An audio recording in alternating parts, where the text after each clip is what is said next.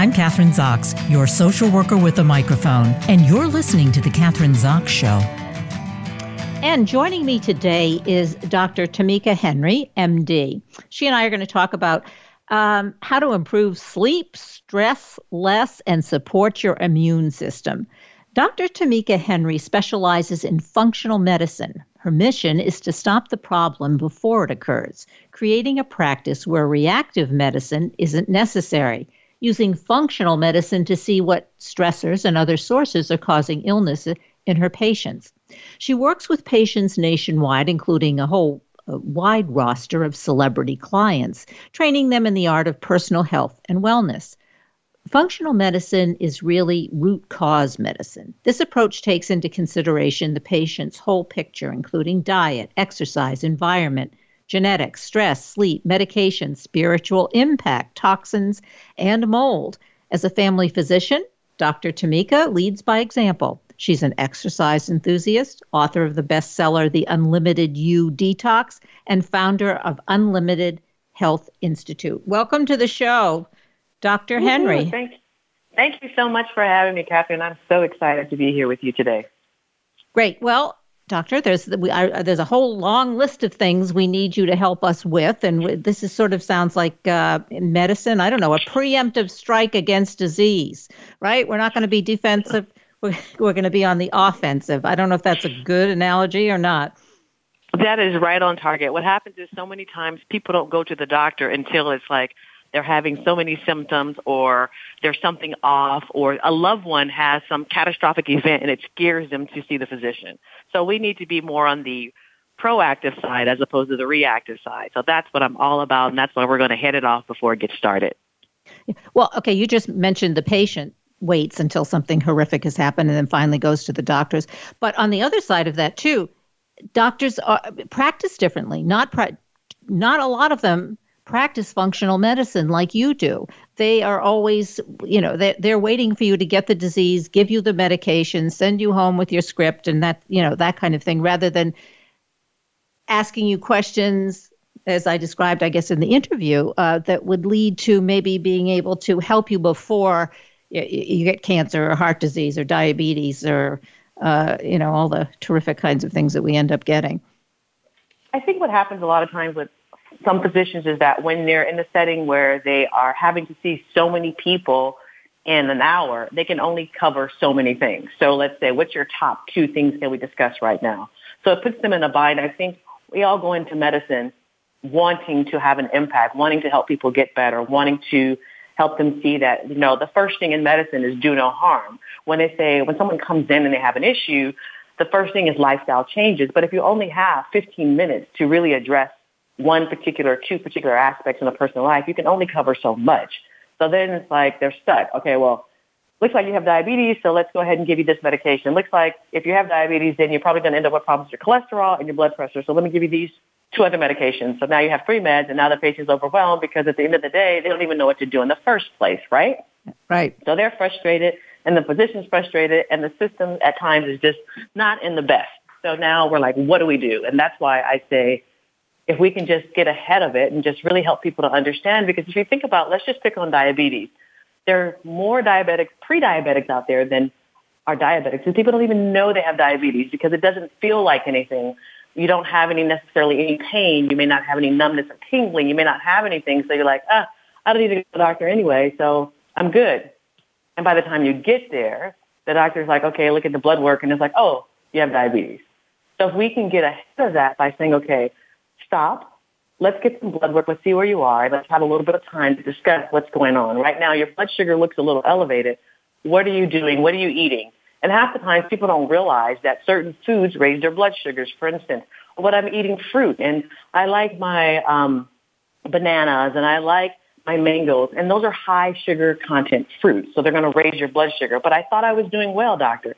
Well, how about we go to berries, because berries have a lower glycemic index, but don't raise your blood sugar so high, and you can still keep the fruit. And then I would say, never eat a naked carb. Well, what do you mean by that, Dr. Henry? Well, what I mean by that is if you're going to eat an apple, pair it with some nuts, or pair, if you're going to eat some celery, eat it with some hummus. So now you don't have that naked carb, which causes a raise in your blood sugar. So those little tips, those little hacks, Kathryn, really make a difference. But unfortunately, there's so much information out there. There's so much things that are confusing. You know, so many people go to Google University, right? And they get so much information and they get confused. And I don't know what to do, so I do nothing. And that's what I try to help them along the way. All right, I'm going to ask you this, Dr. Henry, because I think this is one of the topics that I don't know if it's taboo, but, half the people in the United States are overweight and another third are obese. And doctors seem not to address that issue because you're talking about diabetes, type 2 diabetes. Why? I mean, it would seem to me, starting with a simple thing. I mean, you're talking specifically about what kind of diet people should be eating, but what about the patient walks in and they see you. I mean, they have back problems. They have, all kinds of symptoms. But nobody ever looks and says, well, maybe if you lost some weight, it would help mitigate some of these issues. Great. You're right on target, Kathryn. You're right on target. What happens with weight is that it's definitely a sensitive topic, right? Yep. But at the end of the day, it definitely has an impact on your pain. It has an impact on your sleep. It has an impact on other disease processes that can be going on in your life. So when we stop and say, okay, let's just talk about, let's have the time allotted to the physician to actually address what's going on. And the elephant in the room is the weight. What does physicians say? A lot of physicians don't like talking about food because they themselves are like, okay, I didn't get the best classes in nutrition, so let me send you to the nutritionist. And then the nutritionist gives them a sheet of paper that says, eat this, and they don't eat half the stuff on the list. So just starting with okay, what's going on? How long have you been overweight? What's the weight you would like to be at? How is it impacting your health? What have you noticed? Okay, let's make these small little changes. So let's say, for instance, I'm going to pick on soda. So let's say the person drinks 6 cans of soda a day. Okay, can we decrease that to 3? Or maybe it's bread. I love bread. Okay, you eat bread with every meal. Can we decrease that to 1 piece of bread as opposed to having 3 pieces of bread? Or can we add some veggies? Or how about, let's start with, what else is impacting you? Are you stressed out? What's going on with your children? What's going on at work? Because when you put all of it, yes, we can look at the food, but it's multifactorial, right? It's the sleep, it's the stress, it's the medications, it's the financial stressors, it's what's going to happen. It's all these things coming together, and the person's like, I'm just trying to breathe. So a patient comes in, and just take us through, let's just give an example, put a face on this. Somebody does come in, and before I get into that, though, I just had a friend who went to a cardiologist because she was having issues, and the cardiologist is obese.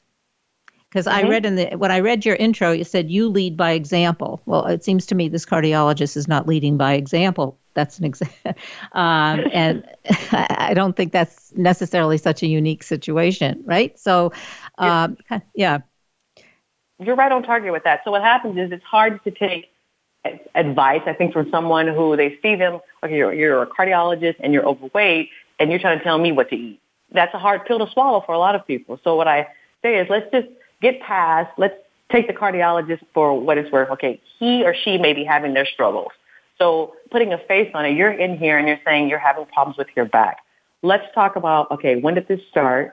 And there's some quick fixes that we can do to help you along the way. Number 1, let's look at what kind of shoes you're wearing. Number 2, let's think about changing what's your mattress look like. Number 3, let's get to the food. I know this is a sensitive topic, but as we think about food, it is going to have a large impact because your weight, the amount of pressure that's on your joints and on your back and so forth is truly impacting your quality of life. And at the end of the day, I want you to have the best quality of life that's possible.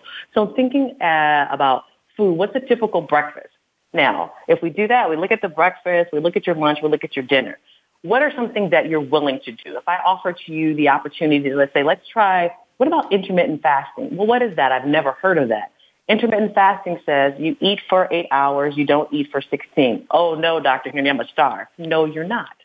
You're not going to starve. It's just this idea of, and I joke about it, seriously, Kathryn, because people are like, oh, my God, I'm not going to eat. No. You will eat. We're going to put the right proportions of food on board, and we'll find out that window. So let's say you eat from 11 to 7. So that's the hours you can eat, from 11 to 7. And then the other time, food is off the table. You can drink some water. You can drink some tea. You can have some coffee. What are you going to do during those other hours? So let's focus on getting the right proportion of food on board during those 11 to 7 and then making sure it's healthy. Let's get rid of the processed foods. Let's make sure we have the good fats, carbohydrates, and protein. So what do you like to eat? So, Kathryn, let me ask you, what's a typical lunch for you?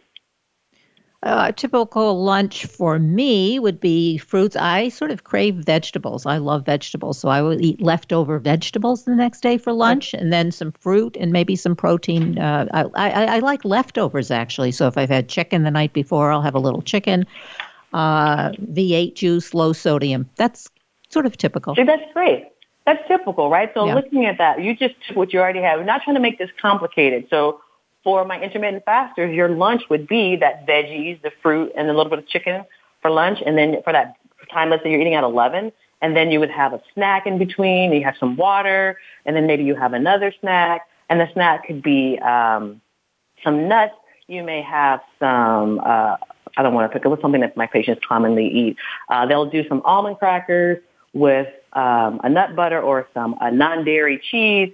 And then you'll have your dinner, which will have your veggies, your protein, and your fats, and then you may have some tea or something at night. Now you have a balanced meal, and when you get into the habit of that, your body will start to do so well. Intermittent fasting has been proven to help with your blood sugar, help with your blood pressure, help decrease pain, help with your digestive system, help overall with like hormonal balance. There's so many benefits to it.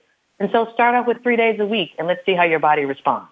I would start with those basics. So that would be my biggest tip right now is like looking at what you're eating, consider intermittent fasting. And if that's out the door, then don't do it. There's so many different tricks to the trade. You have to do what works for you because if you can be, the key word should be consistency. What is the thing you can be consistent at?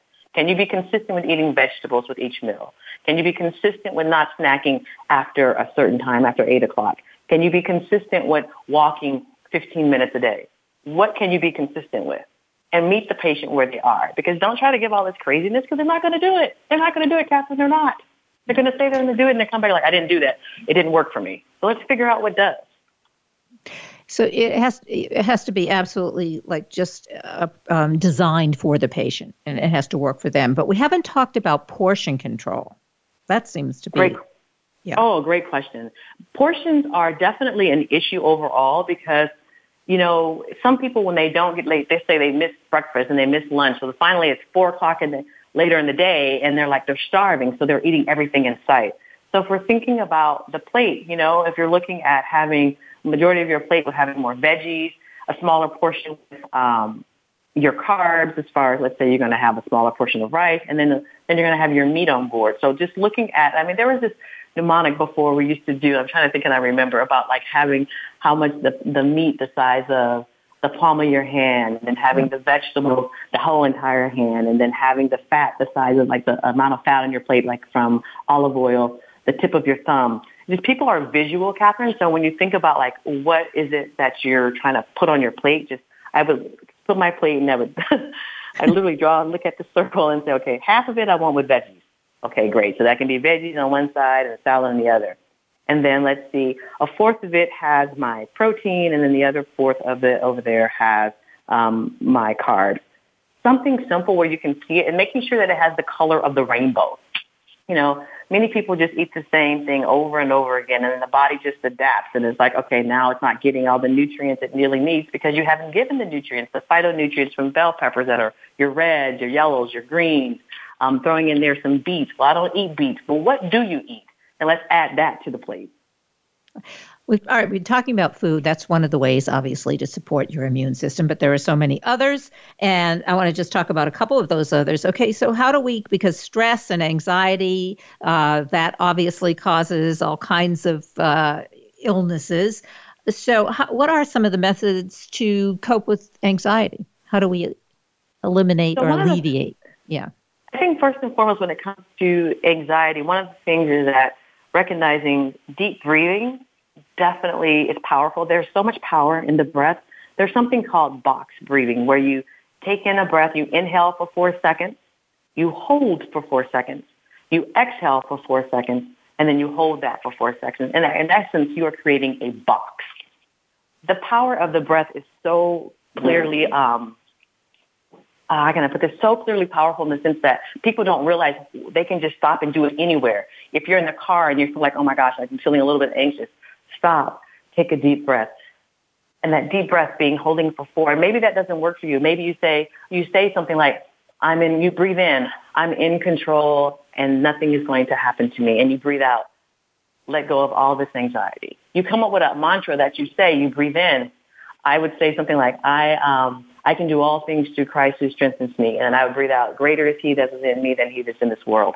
I would say whatever that is that helps you get back to your happy spot, to a spot of calmness, or even if it's thinking about something. When it comes to stress, and sometimes people need a little help as far as you can do the deep breathing, you can do the mantra, you can say these things, but maybe you need, there's various supplements that are out there. Even a homeopathic approach can be healthy. That can help you like just calm down in the moment. That'll help bring things down. And I'm not saying that it's the end all be all, but if you're just so at the point, I've done the breathing, I can't get this under control, then having something available like a little tincture that can help you calm down. Another thing on board is sometimes when people have nutrient deficiencies, they can have feeling more tense. For instance, vitamin D as in dot. A lot of times I've seen in my practice where people have had low vitamin D levels, and when we get that vitamin D level optimized, they start to do better and they have less and less anxiety.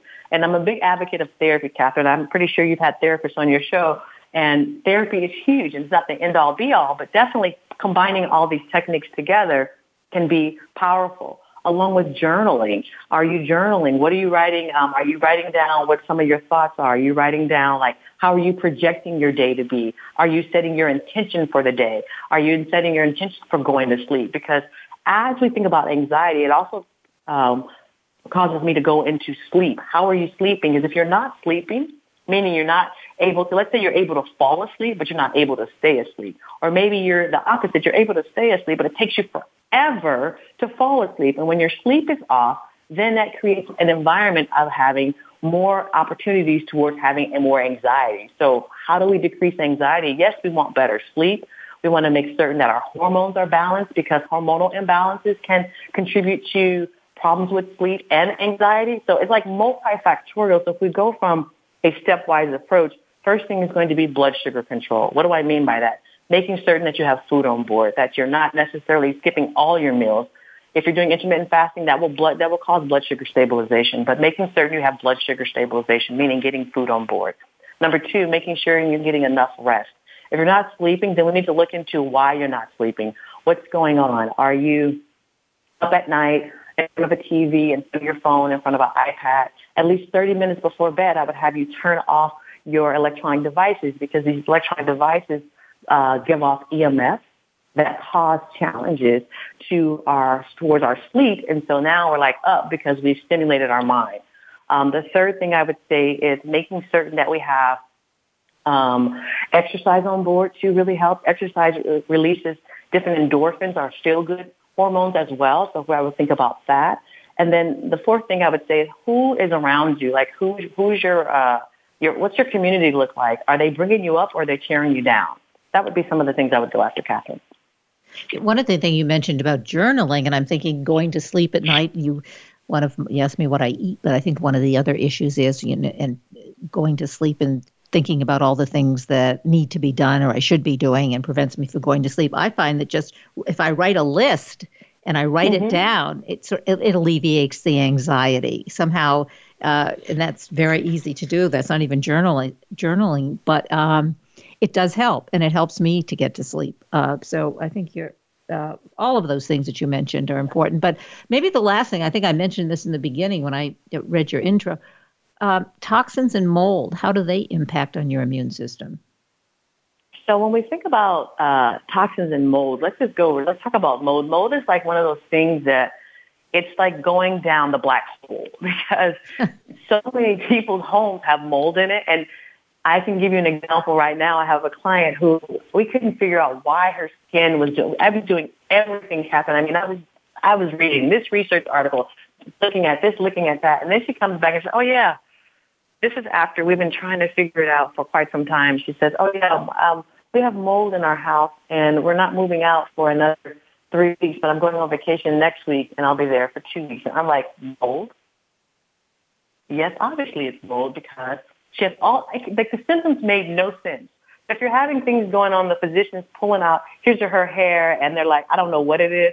In the back of my mind, I'm thinking mold because it doesn't present any particular way in the sense that like it's classic mnemonic. I'm thinking like, oh, this person has their hair's coming out, they have a rash, they have GI upset, and they have a headache. You would hope that those 4 symptoms would say, oh, that's classically mold. Mold could be any plethora of symptoms, but it causes so much a headache for the patient. It causes a physician to actually stop and look for it. And when you have mold on board, definitely that opens up your immune system for attacks from different directions. And then knowing that, I would definitely recommend when you're dealing with mold, when I get someone who I know for a fact has mold on board, I would definitely start to direct them to a mold specialist because all they do is mold. I mean, and they live, sleep, eat, drink mold. And we're thinking about mold and its impact on our health.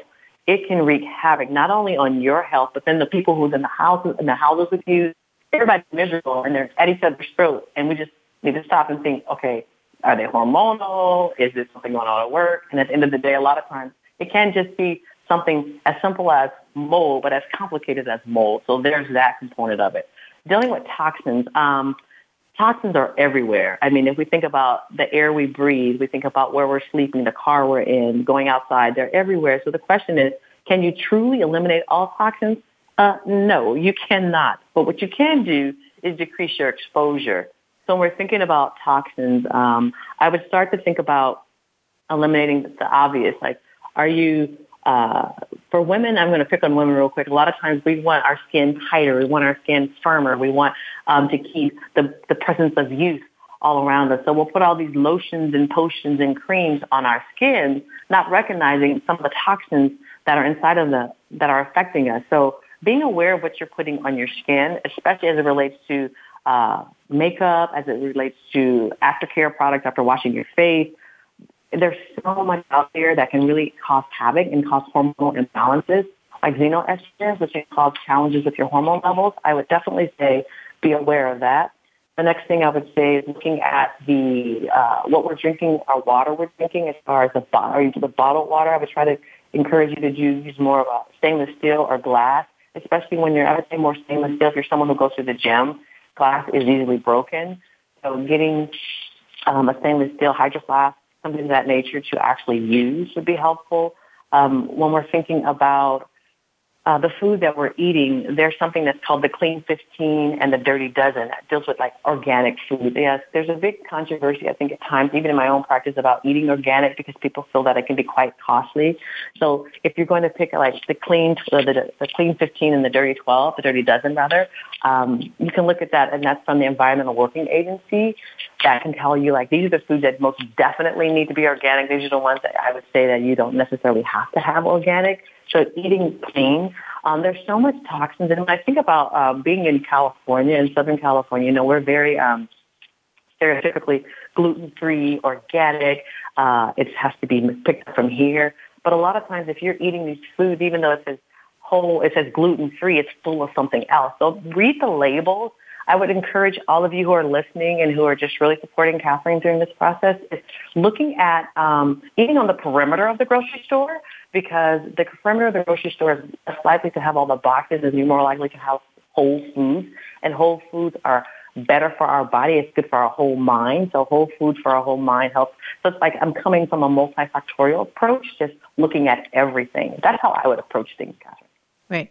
Well, lots of good information today. And I think as a primary care physician, I've never been to one who actually asks me all these kinds of questions. You need, I would suggest, and maybe you do this, but you need a questionnaire that a patient can fill out before they actually come to see you with the answers to all of these questions as best they can, and then discuss them when you go in to see your primary care physician, because half of the things you mentioned, I've never been asked or even asked to describe any of those, whether it's toxins or mold or even anxiety. So anyway, great.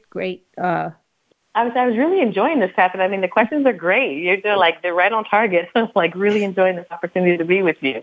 Well, thank you. And so give us a website or websites we can go to get more information about you And as I understand it, you have online consults, right? You'll do online consultations? Yes, I do. Yeah.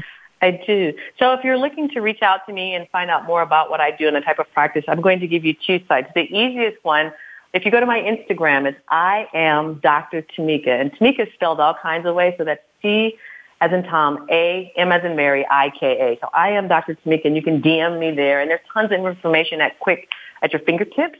As far as my website as well, that's UnlimitedHealthInstitute.com. You can go there, and I have what's called the Unlimited Health Strategy Call, where we offer a 15-minute complimentary call where we jump on with one of my staff or I, and we find out how we can be of service to you and actually guide you. Because what I find out there is there's so much information, and people just need a little bit of help, and they want to take a step further and work with someone like myself. That would be the best way. So you could either go to my Instagram at I am Dr. Tamika, or check out my website at UnlimitedHealthInstitute.com. Great. Thank you so much. Thank you for having me, Kathryn. This has been a blast. I'm like, what a way to start my day.